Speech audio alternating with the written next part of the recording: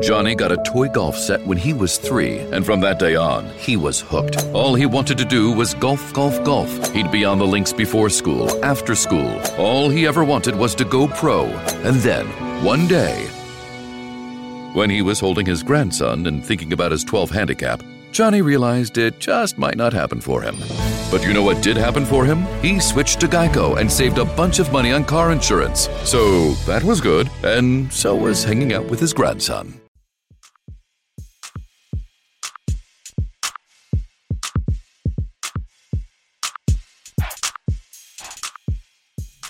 All right, you're back in the DFSR. It's Thursday, September 27th.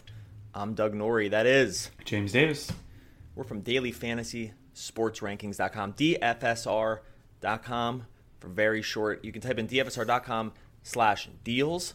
Or is it deals or deal? Deals. Deals. DFSR.com/deals to get a free 3-day trial to our projection system with a discounted rate. For podcast listeners, we typically charge $29.95 a month. You can get that for $24.95 a month for the lifetime of your subscription just by listening to the pod and going over and signing up for that. DFSR.com/deals. That will get you optimal lineups for FanDuel and DraftKings NFL, MLB while the season still chucks along, NHL and NBA coming right around the corner. It's all covered under one subscription package. Members only chat room, premium content. It's all there. DFSR.com/deals for the podcast listeners. And that's a little thank you for listening to the pod and having our numbers continually go up in listens, which we always appreciate. Also, you can also rate and review us on iTunes. That is actually a big driver as well. Only 5 stars. If you're going to do anything less, don't bother. So go and rate and review us at iTunes. That would be much appreciated. Cash games for week 4. Week 3 and week 4 is when we talk about, pricing starts to really settle in on where opponent, where the guys maybe true, not true talent, let's say, like true performance has been up to this point. So you're going to see some outliers. If you think that guys have had outlier performances, you might still see some guys coming at bargains. Obviously, injuries are always going to play a part. But, these are the weeks where after week 1 and 2, the things really kind of do start to settle down. And I would say things get a little bit closer. And we're going to talk about cash games. But I actually have a question for you before we get started. This is the question.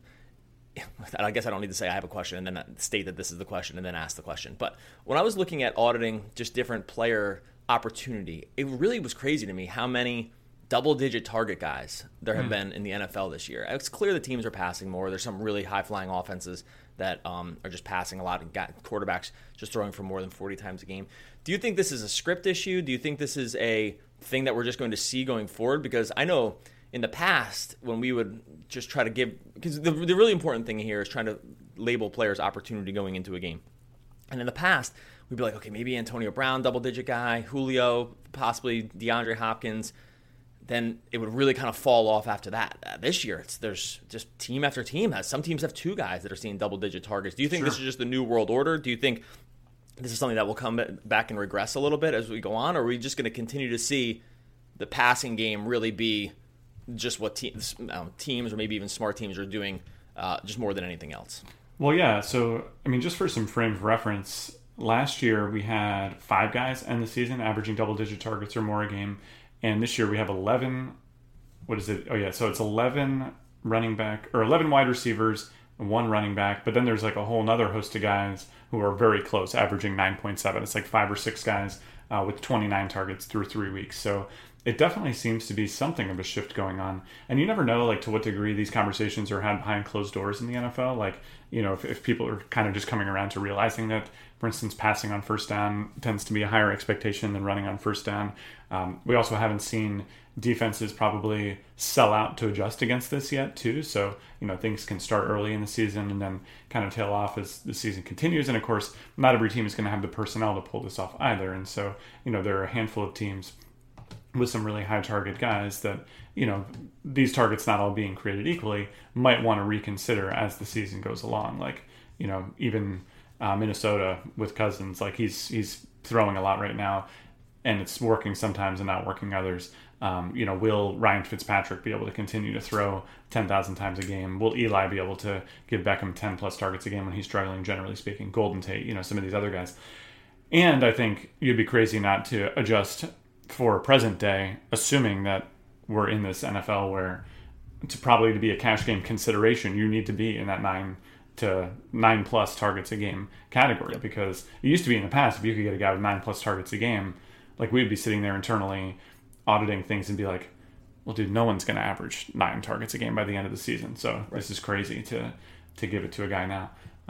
Well, and the only other thing, I guess, for season-long fantasy, not that we're a podcast about that, is that, some of these guys will get banged up. Some of them will run up against cover corners, and you're not going to play them those weeks. So, you don't necessarily want to project it for the whole season. But yeah, on a game-to-game basis, I think it's going to be reasonable to have 5 to 10 guys projected for 10+ targets a game.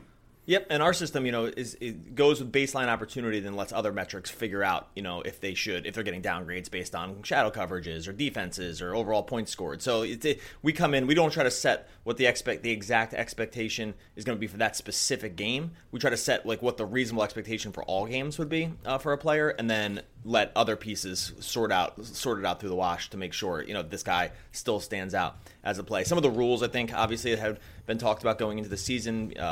Hits over the middle were going to be greatly decreased. Obviously, the roughing the passer penalty has been just gotten, even where quarterbacks are saying this is out of control, bad for the defenses, because these just very questionable roughing the passer calls. All of it just makes passing easier as well. It was already the thing that smart teams did in earnest, and the rules have only helped these smart teams and teams that understand this kind of offense just exploit it even more. So I think injuries will.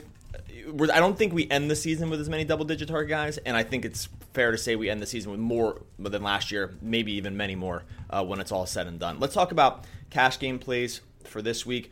You looked at the article. We wrote this mostly in tandem. I covered probably a few more guys, but when you look down the list of plays this week that we were throwing out there, did it strike you as good feelings overall, kind of like a weird week? There's a lot of good teams that are coming on the Thursday night, and the Sunday night, and the Monday night. So we get rid of, the Chiefs and the Rams and the Steelers are all playing not on the main slate. That's a lot of guys that have been really cash game consideration. Not the Steelers so much, because they played at a lot of these primetime games so far. But these other teams have been heavy cash game considerations. When you looked on the list of players that are left that we wrote up, did it give you a good feeling here? And then I guess we can get into talking about who some of those guys are.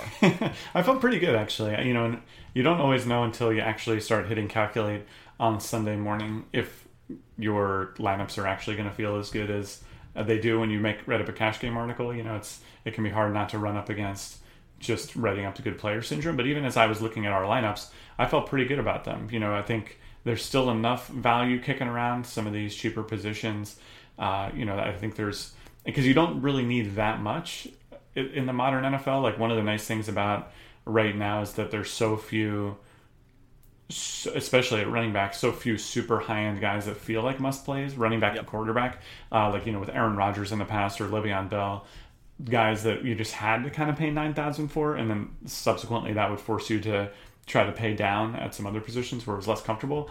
But I felt pretty good about it. Actually, let's just jump right in and get to quarterback, because you did list one really expensive quarterback in Breeze, but your other two options are in that $6,000 to $7,000 range. And it seems like, based on reading your article, that you're actually leaning away from Breeze and Cash. So can you get into who you're liking more than him right now? Yeah, I would lean. Okay, I'm going to specify this by site. I don't think you need to play Breeze on FanDuel at 8,700 simply because that's just that is a lot more expensive than the other guys I mentioned here. I do think Breeze. I think we have Breeze projected for the highest overall points. It's very close with him and Watson, and I think at that point it becomes. They're essentially tied. At that point it becomes a price difference, right? Who are you getting? You're getting an $1,100 savings on Watson, who I did write up as the number one play.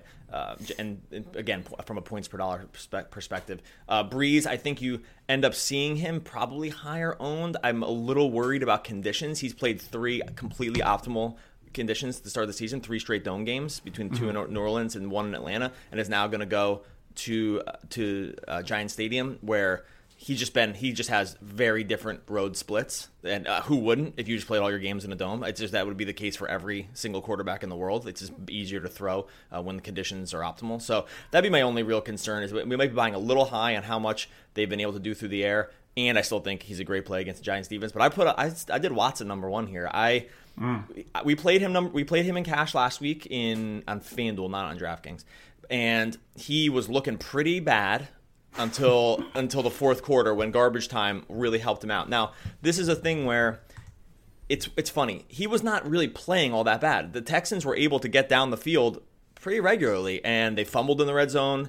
They settled for a field goal in the red zone. He threw an interception in the red zone, so that's his fault. And then Lamar Miller had just a terrible holding penalty that kicked them out of the red zone again. They had to settle for a field goal where they had we're going to have 1st and 5 from the 5-yard line. And the penalty just kind of killed that drive, and they had 1st and 25, and they couldn't get in. So there was some context behind. And by the way, and all this said, he still was easily a value on his price. He threw for a ton of yards, threw a couple touchdowns, ran a lot. They're going to get another good matchup here against the Colts. They are underdogs, but very slight. They're 1.5 point favorite underdogs, which probably means Vegas sees them as a slightly better team, with the Colts getting something for playing at home. Right. Because usually when it's even, it's -3 for the home team. So the fact that it's only -1.5 or 1.5, I think they do see the Texans as a better team here. And even that, if you think they're playing from behind, Colts defense hasn't been very good. Great conditions in a dome. He runs a lot. And I want these, for us, we talk about this time and time again on the podcast, I really want quarterbacks that can run, because it just it gives you such a higher floor on a game-to-game basis than if you're just hoping that your guy gets the pass in the red zone. The Breeze types, I know he ran for 2 touchdowns. The Breeze types, Matt Ryan, these guys that just have to get those touchdowns through the air in the red zone, I would so much rather get another touchdowns worth of points on the ground if need be. So I think I'm just totally fine with Watson this week. I don't know if people are talking themselves out of him because he just maybe on paper hasn't looked all that great, even though last game he did. I mean, is that a compelling enough case? And the other thing is, too, some of these other guys just aren't, Roethlisberger and Mahomes aren't on the slate. Is that a compelling enough case for Watson? I think so. I think it's the running yards tend to continue to be underrated by a lot of people. Basically, if you can start the game with 4 points, which is what Watson has basically done so far this season, that's just it's huge, right? He's averaging 21 fantasy points a game, so 4 points per game is fully 20% of his production. And he had a really, really tough week one passing the ball, but as we saw last week, it just can come together on both sides for him, and it did more often than not last season. So 76 just seems way too cheap for him. I think he'll settle in even arguably above this tier, this Roethlisberger Ryan tier when it's all said and done. So yeah, I think that value winds up being probably a little bit too much to pass up on. But over on DraftKings, you mentioned that you probably will be leaning a little bit more expensive. So talk about why we can get Breeze on DraftKings where we shouldn't pay the 87 for him on FanDuel. One more thing about Watson. I will say his best game of the year came last week when he had Will Fuller back in action. And his game, in general, the Texans' offense with Fuller on the field has been much better, especially through the air. I know that a lot of those points came late, but again, there was some context behind it. So that was the last thing about it. The Fuller thing does, I think, make a difference for him to be able to draw some coverage away from Hopkins. All right, yeah, the Breeze thing, the price difference just isn't as much of a spread on DraftKings as it is on FanDuel. So on DraftKings, Breeze is 6,600, Watson's only 63. The $300 difference, I mean, it just really at that point comes down to which guy do you think has a higher floor. It's pretty close for me considering how much Breeze has thrown this season, and I think will want to continue to do that. So I think that if I was going to hedge away from Watson, it would be on DraftKings with Breeze, just because of the lack of price difference. I also, you don't need to make a crazy case for Breeze. They're just throwing the ball a ton. He has 2 excellent weapons. That seems to be their game plan. They don't want to run Kamara, I don't think, a ton between the tackles early and downs. I wrote up Trubisky, though. I'm going to be interested. I do not think many people will play him. I'm fine with it. He's only 5,200 against Tampa.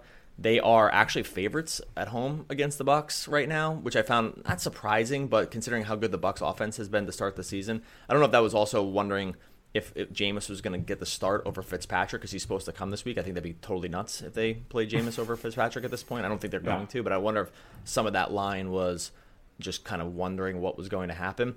But Trubisky is – so on DraftKings, one thing you can do, and we've seen this time and time again, is you can just play cheap quarterbacks on DraftKings because they do give a wider spread of salaries, and sometimes these guys are so much cheaper. So right now Trubisky is I can't even count this many. It's like he's towards 14th. The bottom. Yeah, he's in the bottom. He's like he's so close to the bottom right now against a Tampa team who has gotten destroyed on defense this year. Now some of that's because they've gotten up early and the other teams had need to play catch up ball. They're tired. You're saying they get up. Yeah, but he fits the mold too. He runs. He has rushing games of 32, 24, and then he had an 8-point game last 8-1. But they were winning and it didn't matter as much. Excuse me, 8-yard rushing game. He has, and I'm encouraged though by how much the Bears have been willing to throw with him this year as opposed to last year. Last year they did not want to do that. They really wanted to hand the ball off and keep things very easy for him. This year he's averaging 35 passing attempts a game and been relatively efficient. He's more than 67% completion percentage. The yards aren't completely there because they don't throw downfield a ton. He just seems to me at 5,200 on DraftKings as a safe play because of how much he runs, because there is a chance this does get into something of a shootout if Tampa Bay continues to just put their foot on the gas with points. And and just the price. I think that I'm looking for running quarterbacks in good matchups. Trubisky fits the mold here, and I'd be totally fine taking the savings because the other positions are priced up so much that the savings at quarterback really does matter. Yeah, I think it matters. I mean, at least according to our system right now, it's pretty close between Trubisky and Watson still. Yep. And probably Breeze can be in that discussion too, as being just 300 more. But man, Trubisky, looking at these game logs, he just reminds me of like a bad version of Alex Smith in a lot of ways. Like, yeah, he's passing the ball a decent amount, but averaging less than 200 yards per game in spite of 35 passing attempts and in spite of a high completion percentage kind of paints a picture to me of a guy who just like, maybe they don't trust to throw the ball downfield that much. And so attempts from Trubisky are going to be worth a hell of a lot less than even attempts from Watson. The fantasy points per game has been pretty bad. The fact that they're willing to take away his carries or that his carries are less secure than some of these other quarterbacks leads me to believe that, they're not giving him, it's not part of the plan to get him a lot of carries. It's more like sometimes he runs for his life and gets 12 yards. And that just concerns me. Like, I think you can get a higher floor from some of these other guys it's an additional investment, but like at least looking at the lineups, my gut told me looking at the lineups right away that I felt like I was giving up too much to pay down there, or rather, I feel like I was getting rewarded enough for paying down at quarterback. Like looking at some of the changes that would come through the lineup. So I could be convinced otherwise. Ultimately, I'm willing to trust the numbers.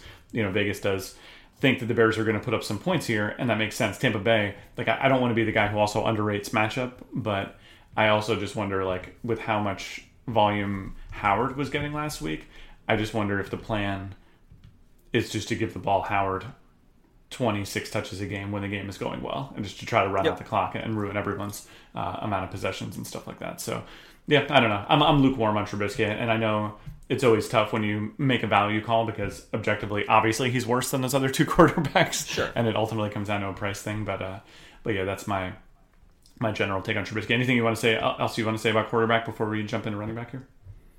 No, I hear all that. That's why I really try to qualify things by, I could have just written up Aaron Rodgers, Breeze, I guess Deshaun Watson, and just write up all the most expensive guys. I hate to say that every single time to make little asterisks next to why we chose to kind of write up guys the way we do.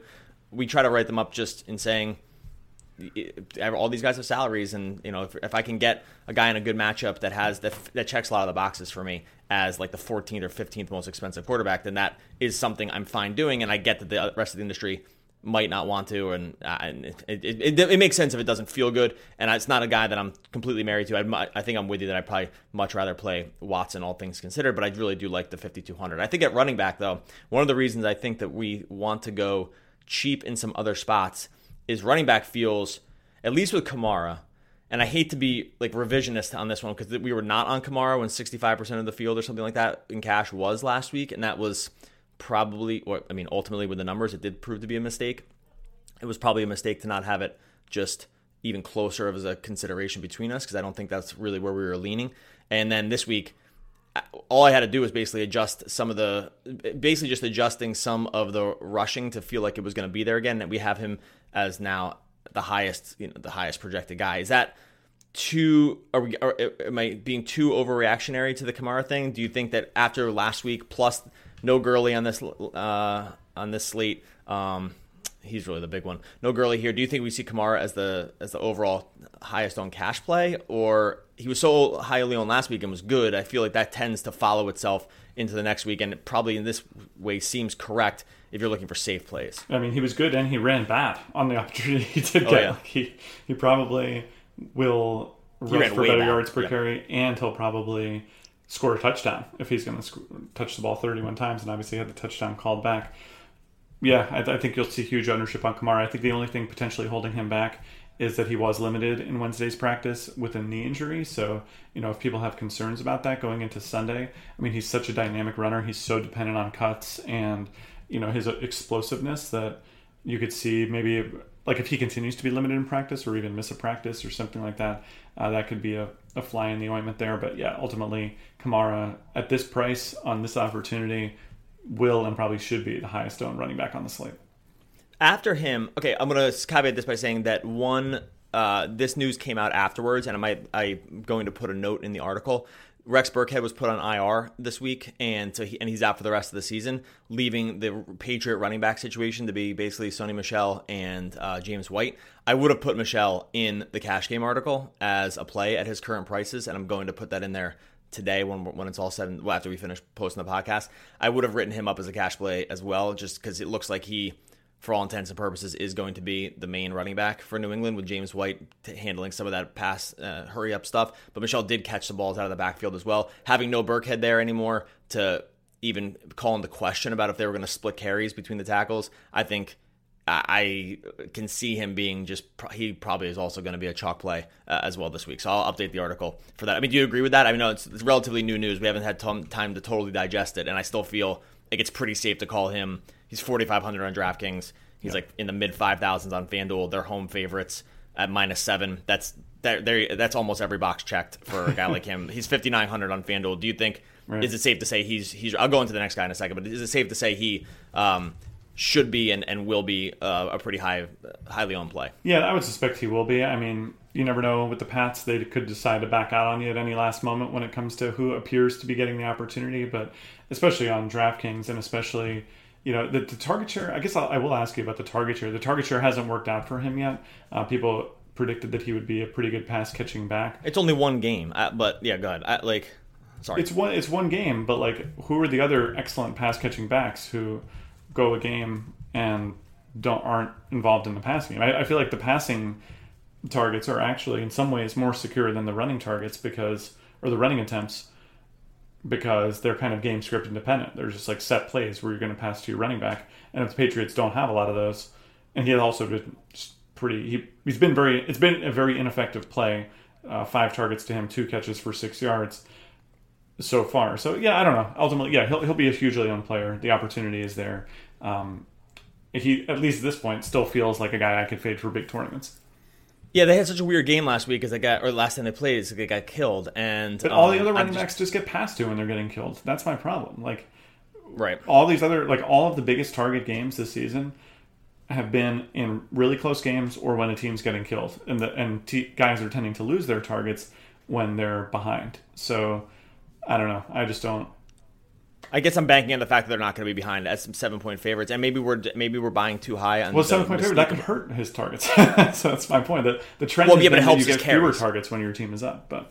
Right, but it helps his carries. I guess I'm wondering how much of that comes out in the wash. Either way, I think that I think this is the kind of guy you can just not. It's not even so much of a flyer. And the only other thing that encourages me about Michel, as opposed to other Patriot running backs in the past, and this is something that I'm not bringing new to the table. Everyone knows this, is that he's one of the few running backs they've actually reached and gone up in the draft to get. They got him in the first round, so that's just not something they've done in the past. So the fact that they haven't done that in the past and they clearly saw something with him means I think the plan was to make him the running back at some point, and injuries and maybe bring him along slowly and some weird game script has not gotten them totally there on him. And so I think that's why I feel pretty confident. All right, the other guy I wrote up here was Zeke. Zeke is coming real cheap, especially on DraftKings. 7,700 I find to be a really nice price. FanDuel 8,200. Now the Dallas is not good. So and their play calling is atrocious. So I'm understanding all that. Okay, to begin with. I'm hearing so far. Tell me what else I should. One thing So, but the thing with he's their only plan. He's the guy. So now the carries are down, but the targets are up this season. Yeah. And the fact that was actually the biggest case for me about why I think he remains a sort of safer running back play. Sort of mentioning what you said here a second ago about the running backs. He is just their only running back. He's going to play if they're down. He's going to play if they're up. He's going to touch the ball 20 times a game, almost no matter what's going on. Dak does not. I don't know if he hates all the wide receivers, can't throw to them. I'm not sure what the problem is, but their plan of attack is just, for modern day NFL, just couldn't just seem to be worse. And that all favors Elliott in this case, right? Because like if that's going to be the case for them going forward, that they just don't have a good grasp of what modern day teams should be doing, he just is going to continue to see tons of opportunity, even for a bad team. I'm willing to play guys like that if I feel, even if the team's not great, if I feel like he's their only plan. It doesn't always work out. You can have the David Johnsons of the world. Although they haven't even done that with him because they're like not even running him in passing plays. Are you okay with him at that price? Or slight home favorites, good conditions in Dallas. Detroit's defense is really not very good. Not a great overall total, but when I look down the list of the rest of these running backs, I'm scared a little bit on Melvin Gordon's opportunity. He really hasn't been there on a total touch basis. I could maybe talk myself into Tevin Coleman. And I can actually maybe even start talking myself into Saquon Barkley. But of those are kind of the guys I was debating between in this price range. Does Elliott stand? If I'm going to compare those guys to Elliott, do you think he is the guy here, or could you maybe pivot to one of the other guys I mentioned? Yeah, so I think you could potentially pivot off him into some other directions, and we can talk about those in a sec. But breaking down opportunity for running backs, I don't feel like it's been this tricky since basically we've started this business, because among the attempt leaders in the NFL right now, you have at least three guys that I don't think most people would be pumped to play in cash, and Carlos Hyde, Adrian Peterson, who's on a bye this week anyway, and Jordan Howard, right? So those are three of the top carry guys. Incidentally, two of those guys, Hyde and Peterson, are extremely not targeted in the passing game. So, yes, you take away a lot of both the PPR and the half PPR in FanDuel and some of the floor, as we've seen, when their team falls behind. Then you have Gurley, who's unquestionably elite. You have James Conner, who's, now kind of on the expensive side for what he can bring you. And you have Kareem Hunt, who also, for whatever reason, just isn't being targeted at all. And then that leaves you with Elliott. So, that is a reasonably long list of guys to list off. But I think all these guys, outside of Gurley, have really significant flaws in why you would want to play them from week to week. And then you're left with Zeke. And I think the fact that he's not running the ball 25 times a game doesn't pass that aesthetic test. But we've really only had the one game against the Giants where everything went in his favor. And, he did punch in the touchdown that game. He did lack some opportunity. From where I would have guessed, I would have guessed 25 carries in that game. But nonetheless, he's also significantly cheaper. He's 10% cheaper than he was at his peak too. So I think you can take all that together. You can guess for a relatively, a game script that should relatively favor him, and the fact that he's catching balls out of the backfield, it's going to raise his floor. So yeah, I do think Zeke is a pretty good play here. One of the guys, actually, speaking of high floor guys, even when their team falls behind, is Giovanni Bernard, right? I chipped him in this for this week's picks. Gio, we were concerned about being able to trust him last week. The game script went against him in the second half with the team being down a touchdown, but he was the only running back to see a carry and had 9 targets as well. So what do you think about Gio for cash? It's kind of like a almost poor man's Elliott or something. He's not going to get up to the carries, but at just 6,400 on FanDuel, 63 on DraftKings, is he a guy we can turn to again this week? Yeah, I think so. Yeah, I mean, I know so. This is going to be a game that, let's say Cincinnati's playing from behind. He's going to be on the field, out of the backfield, just because that's primarily what they had wanted him to do to begin with Mixon around. They wanted him to be a pass-catching back, a third down guy. The fact that he is getting those carries, we saw him get goal line carries as well. That's a big checkbox in his favor if he's going to be their solution, or at least the guy on the field when they're down and close. I think that there's a lot to like about him. The fact that he's coming so much cheaper in a PPR format, in a game where he really probably can't get scripted out of it, he is one of those guys that checks that box as well. Because right, there are so few of these guys at this point, right? There's it's him, and like I said, I could see us at some point maybe getting on to Barkley as well, because he is another guy that they're fine throwing to him 10 times a game if need be, like if they're playing catch up or something. So right. It's kind of like in that group of guys, I would say it's Elliott, obviously Kamara, Elliott. I'm not willing to go there with Melvin Gordon because he's Austin Eckler's just gotten too much run so far. I do think Barkley's in that group. I do think Gio's in that group. I don't think Tevin Coleman, let's say, is, because they have Ito Smith.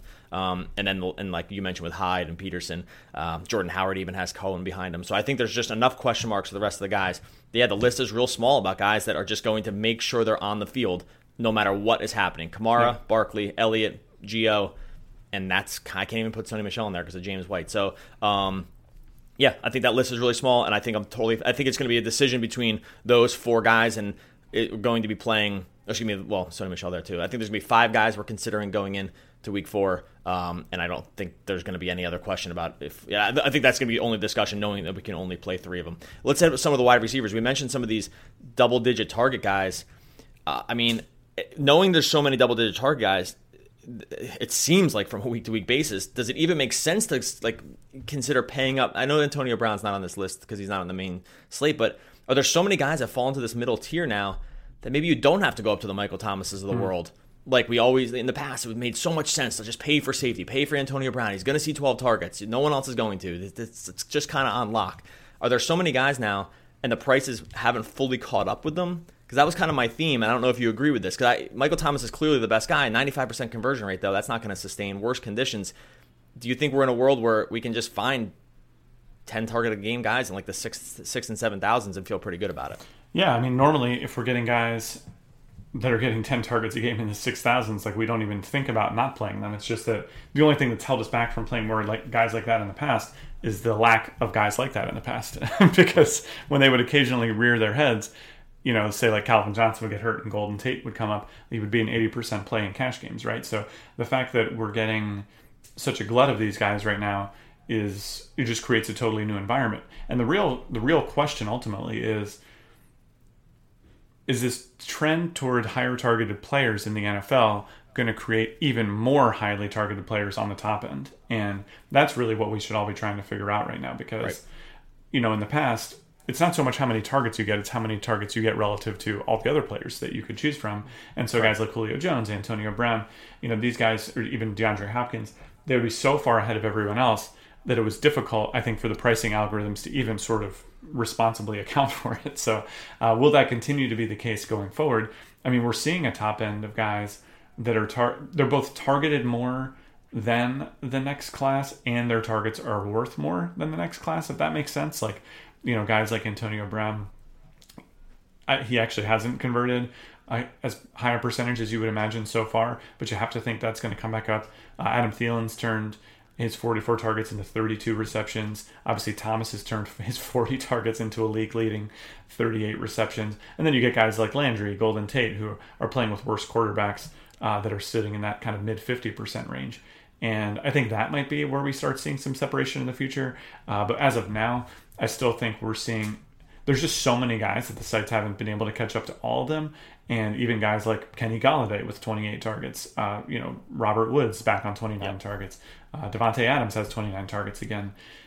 Yeah, you're just seeing... There's just so many of them that it just increases the likelihood that somebody is mispriced. I guess that's... I think a lot of these guys are. Where I want to ultimately land. So if we wind up with like 3 mid-tier wide receivers this week, I wouldn't be disappointed at all.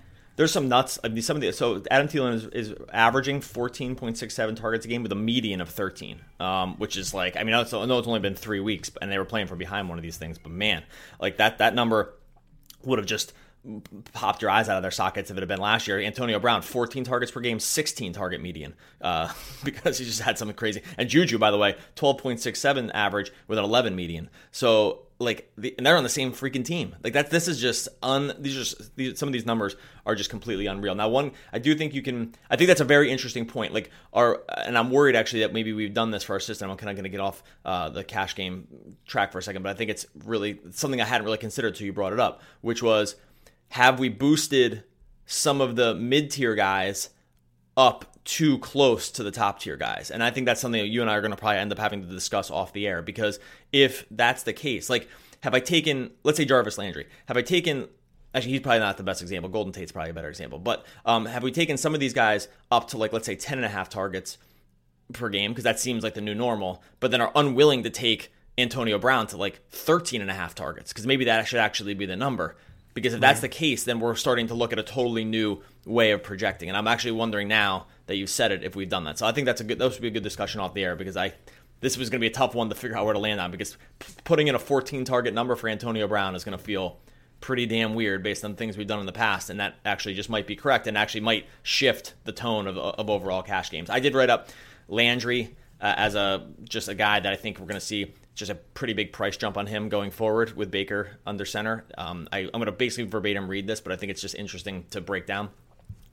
When Mayfield came in, there was about a minute left in the first half last week, and after that, so this is basically just half a game. Landry saw 9 targets and caught for 91 yards with a couple red zone attempts, or a couple red zone looks. That number, you can't just double it and give him 18 targets, obviously, but 13 targets a game for him going forward with a much better arm under center. Is that unreasonable? This is a guy we've known have done it in the past. He's done it with different quarterbacks. And the other thing interesting with Landry, we've seen him get monster targets with just a bunch of different guys, right? Like he's seen Cutler throwing the ball a lot, Ryan Moore throwing the ball, Ryan Tannehill throwing the ball. It kind of doesn't matter who his quarterback is. This guy just finds routes to get open. And as long as the team isn't total donkeys and figure out how to do it, Browns might be butting up against that. But does he feels so safe for me going into Oakland this week. What are your thoughts? Well, I think he feels extra safe because I think a lot of people are going to misinterpret his overall season line and not take closely enough into account what he did when Mayfield came in. And you pointed this out in the Cash article, and that he was targeted 9 times for 7 receptions and 91 yards. That's just excellent. And I think Landry, we've seen, not that he's like a classic wide receiver 1, but we've seen him in that you're just the guy that I'm going to throw to every single time role in the past, and we know he can do it. And we've seen him sustain prices, up close to 8,000 in the past. So he just simply seems too cheap. And I think, that's going to be a running theme on these mid-tier guys, especially people without. Landry even has the track record from the past, so we can even have that to go with. But some of these guys, you wrote up Quincy and Nunwa as well. Some of these guys are just emerging as the biggest target guy for new quarterbacks, and somebody's going to be the most targeted receiver on the team. And if the current state of the NFL is, that means you're going to get 9-10 targets a game. 6,100 on an Unwa, 7,000 on Landry is going to wind up being too cheap. So I really like these mid-tier plays a lot. I wrote up a Nunwa. I know he plays Jacksonville, but he's just not going to draw Jalen Ramsey. They don't bring Ramsey into the slot at all. They looks like they have Tyler Patman, who between AJ Boy and Ramsey is clearly by far the third worst of that group. And I think Bowie ranked as the highest overall last year for Pro Football Focus, right? I can't remember. They have Ramsey rated a little higher. Really? But it's close. They're both completely elites. I wouldn't. It's not. It's basically just ticky tack at that point. Now, Anunwa runs almost completely out of the slot. He looks like he will avoid both of those 2 other guys. Pryor and Anderson will, I would say, be on lockdown. The pace of the game does not excite you here. The Jets' overall amount of points they stand to put up does not excite you, and he's just priced accordingly for a guy who's gotten something like 30% of the team's overall target share this season. And I know they haven't passed a ton, but I think for the price, I'm willing to go there. I forget the third guy I wrote up. You wrote up. Guy. Golden Tate. So my only issue with Tate is, Tate is one of these ones that falls into are we in a new world order of the NFL where teams are just going to throw the ball 40 times every game, and there are going to be multiple guys that you can consider wide receiver as pretty safe plays? Like, are he and Galladay both considered safe? In the past, I was worried about these situations because it seemed like there was only so many passes to go around. Like, think about Diggs last year with Thielen. I'm trying to think of Juju doesn't really fit. I'm trying to think of examples where we had 2 guys that it kind of were matchup dependent, and one would be the guy that week, and you kind of had to just choose the week. I'm wondering if that's not the case anymore. These teams throw so much that they can just sustain guys like Tate and Galladay, and to a lesser extent Marvin Jones, on a week-to-week basis, or are we making too much of early season stuff? Because I like Tate from a cash game perspective. I think he's underpriced, and I'm maybe just still stuck in an old world way of thinking where it worries me that Galladay is there also getting a lot of targets, but maybe there's just enough to go around. Yeah, I like Tate and Galladay a little bit less than some of these other guys we've discussed because, you talked about trying to differentiate mean and median earlier. I think for me, I'm also going to really heavily weight recent games and try to go on a game script basis to try and interpret, how many targets guys are going to get. And actually, the standard deviation around Tate's targets is really pretty wide here. He's got 2 games of 13 and 15, which are excellent, but he converted relatively poorly in those games. And then when he was actually converting well, he had fewer targets. That sort of leads me to believe that the Lions are kind of running a scheme where, okay, something isn't working, or it's not working as well, so you get more chances to do it, if that makes sense. So when the drives are plugging away really, really efficiently and you're getting first downs on first and second down, your drives are a little shorter. There's fewer targets to go around. I wonder if, in that Jets game, if he was converting 80% of his targets to receptions, if he would have only wound up with 11 targets instead of the 15 that he wound up getting, if that makes sense. Like they wind up going back to the well after an incomplete pass, and so that's good for him, but it's not quite like an Antonio Brown situation or, Julio Jones or Michael Thomas, where like the plan is just to get those guys their targets absolutely no matter what. So I'm a little bit less bullish on these Lions guys rather than some of the other high targeted guys. Also just because I'm always a little bit hesitant to make a lot of a sample size with a team that's coming back with relatively the same personnel. Like, it takes a pretty fundamental change to go from, what Tate and Galladay were doing last year to what they're doing this year. And unless there was like a really big change in the locker room, there's not, it's almost like with pitchers, right? Like when you see that a pitcher is throwing a new pitch, you're very quick to key in and be like, this guy's doing something different. Like, are the Lions really doing something different? Through the first 2 games, I think you could say yes, but now we have a 1-game sample in the most meaningful game, the most recent game, where they were back in that 7 to 8 target range. So of all the guys we've talked about so far, Landry and Enunwa, I would put Tate and Galladay as well, like a tier below them in terms of safety in my mind. One other guy that I kind of we can maybe talk a little bit more on the game to game, but as I updated projections through the week and sort of begin to add some more metrics, T.Y. Hilton is a guy that actually started to show up as well. He's another one of these guys that's just seeing just significant target share on a week-to-week basis. Has not been nearly as volatile as we've seen him in the past. Now, hasn't had nearly the upside either. In the past, Hilton was very much a boomer bust, breaking standard deviation kind of stuff on a week-to-week basis, because he would either be there completely or just not there at all. That hasn't been the case, so he's given away some of the upside so far for just a more consistent role as just a possession receiver, and he's seen very consistent targets to start the year, like something 10 or 11 per game on better, more plus EV routes than he'd seen in the past when Luck was wanting to just bomb the ball down the field to him. So I don't know if we're seeing a slight shift in what we can expect from him if he's entering this group of guys that can just contribute on a week-to-week basis, and if that's the case, he probably isn't priced accordingly, and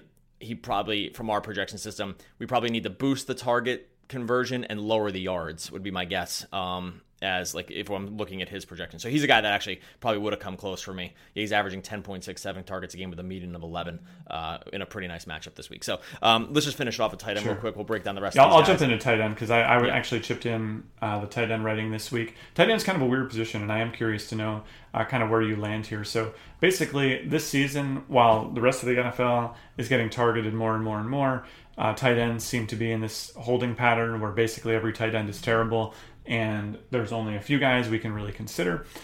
We have the top guy, well, the most consistent and I think the safest tight end, rather uncontroversially, is probably Zach Ertz right now. As you compare production to price, Ertz still settling in at just 7,000. He got Wentz back last week. The targets didn't go everywhere, which I think everyone pretty much expected. And I think he's the only tight end right now averaging more than 10 targets a game. And, we've talked about these other guys averaging 10 targets a game out of the wide receiver position and even being willing to pay more for it. I think Ertz's 11 targets a game through 3 are arguably even safer now with Wentz's return. So a $7,000 price tag is probably not sustainable for him. I could see that number going up, and there's probably not too much more that needs to be said about it. But the real decision is going to come down to, and this is where I really want your thoughts, is say Jack Doyle misses again this week, and we have Eric Ebron again. Ebron was, I think, the highest owned tight end last week, and easily the most disappointing tight end last week, as he caught just 5 balls for 33 yards on something like 44% ownership for cash. What do you think about Ebron this week? Can we go back to the well again if Doyle misses, or should we kind of learn our lesson and move on? I'll be real disappointed if Doyle does play, because I think Ebron is just the easy. I actually don't relish the decision if we don't play Ebron here, because the tight end this list is so bad. Like good teams that want to pass a lot, or even other teams are just moving to 3 wide receiver sets over and over. And think about the teams that don't even play with a tight end. And some of them aren't on this slate. Rams don't really play with a tight end. Lions don't play with a tight end. There's a lot of teams. And even the ones that have blocking tight ends like the Steelers. That's just what I mean. They don't even throw to him at all. This list is so bad. You pay a premium for Gronk. Okay, maybe. And after that, you're kind of just hoping for touchdowns from Jimmy Graham or Jared Cook. Kittle, you got to knock him down. That Garoppolo's not there. Njoku, maybe with Baker there. And then that's like the good part of the list. After that, I don't even know where to go. One guy I might have put on there is if we had this information a little earlier, I may have put Rhett Ellison on there because Evan Ingram's out for the season. So the fact that the Giants have been willing to throw to the tight end in the past, he did see a couple targets last week after Ingram went down. So he's 2,700 on DraftKings. I think in the end that might, if Ebron weren't to play, I don't want to go spending up at this position for sure. So just because you're paying a total and complete premium on, I don't know, wide receivers, that you could just get better deals for wide receivers. So I think I'd go the opposite direction. I'd maybe just say 2,700 on DraftKings for Ellison. I'm fine if he gets 3 targets. This is just the way the NFL works now. They did throw him in the red zone, which is really encouraging last week. And I think that'd be where I went. So, sure. But all this being said, I do hope. I hope Doyle gets well soon, but I just hope he doesn't play this week. All right, let's get out of here. Also, Daily. Notably, Ebron also limited in practice with a shoulder thing. So, keep an eye on the tight end position. It's never fun. It's kind of like going to the dentist. Ultimately, you just got to do it and hope for the best. So, all right, Daily Fantasy Sports Rankings, the site, DFSR.com/deals. We'll get you a free 3-day trial to our projection system powered by Lineup Lab. That's and $5 off our normal listed price. I don't know if you mentioned that I was going to get to that. I was going to end with that, so people just had that in their minds when they went to sign up. Well, now it's going to be even more in their mind because I interrupted you and it was kind of awkward. So that's how good sales reads go. DailyFantasySportsRankings.com/deals gets you all that stuff. Go check it out. We'll be back in tomorrow for a mega podcast breaking down every single game on the Week 4 main slate. Buddy, enjoy your Thursday. Talk to you again tomorrow. Later.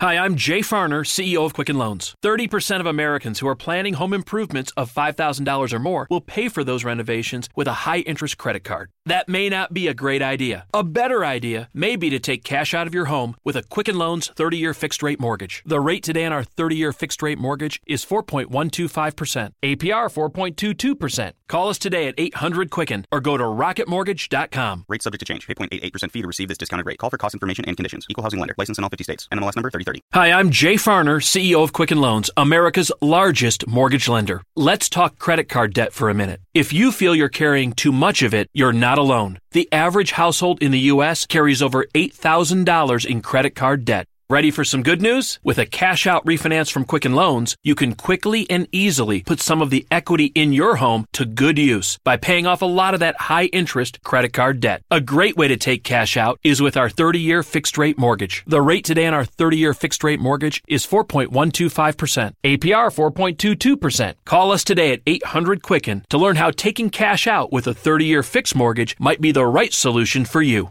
And for a record 9 years in a row, J.D. Power has ranked Quicken Loans highest in the nation in customer satisfaction for primary mortgage origination. Call us today at 800-QUICKEN or go to rocketmortgage.com. For J.D. Power award information, visit jdpower.com. Rate subject to change. Pay 0.88% fee to receive this discounted rate. Call for cost information and conditions. Equal housing lender. License in all 50 states. NMLS number 3030.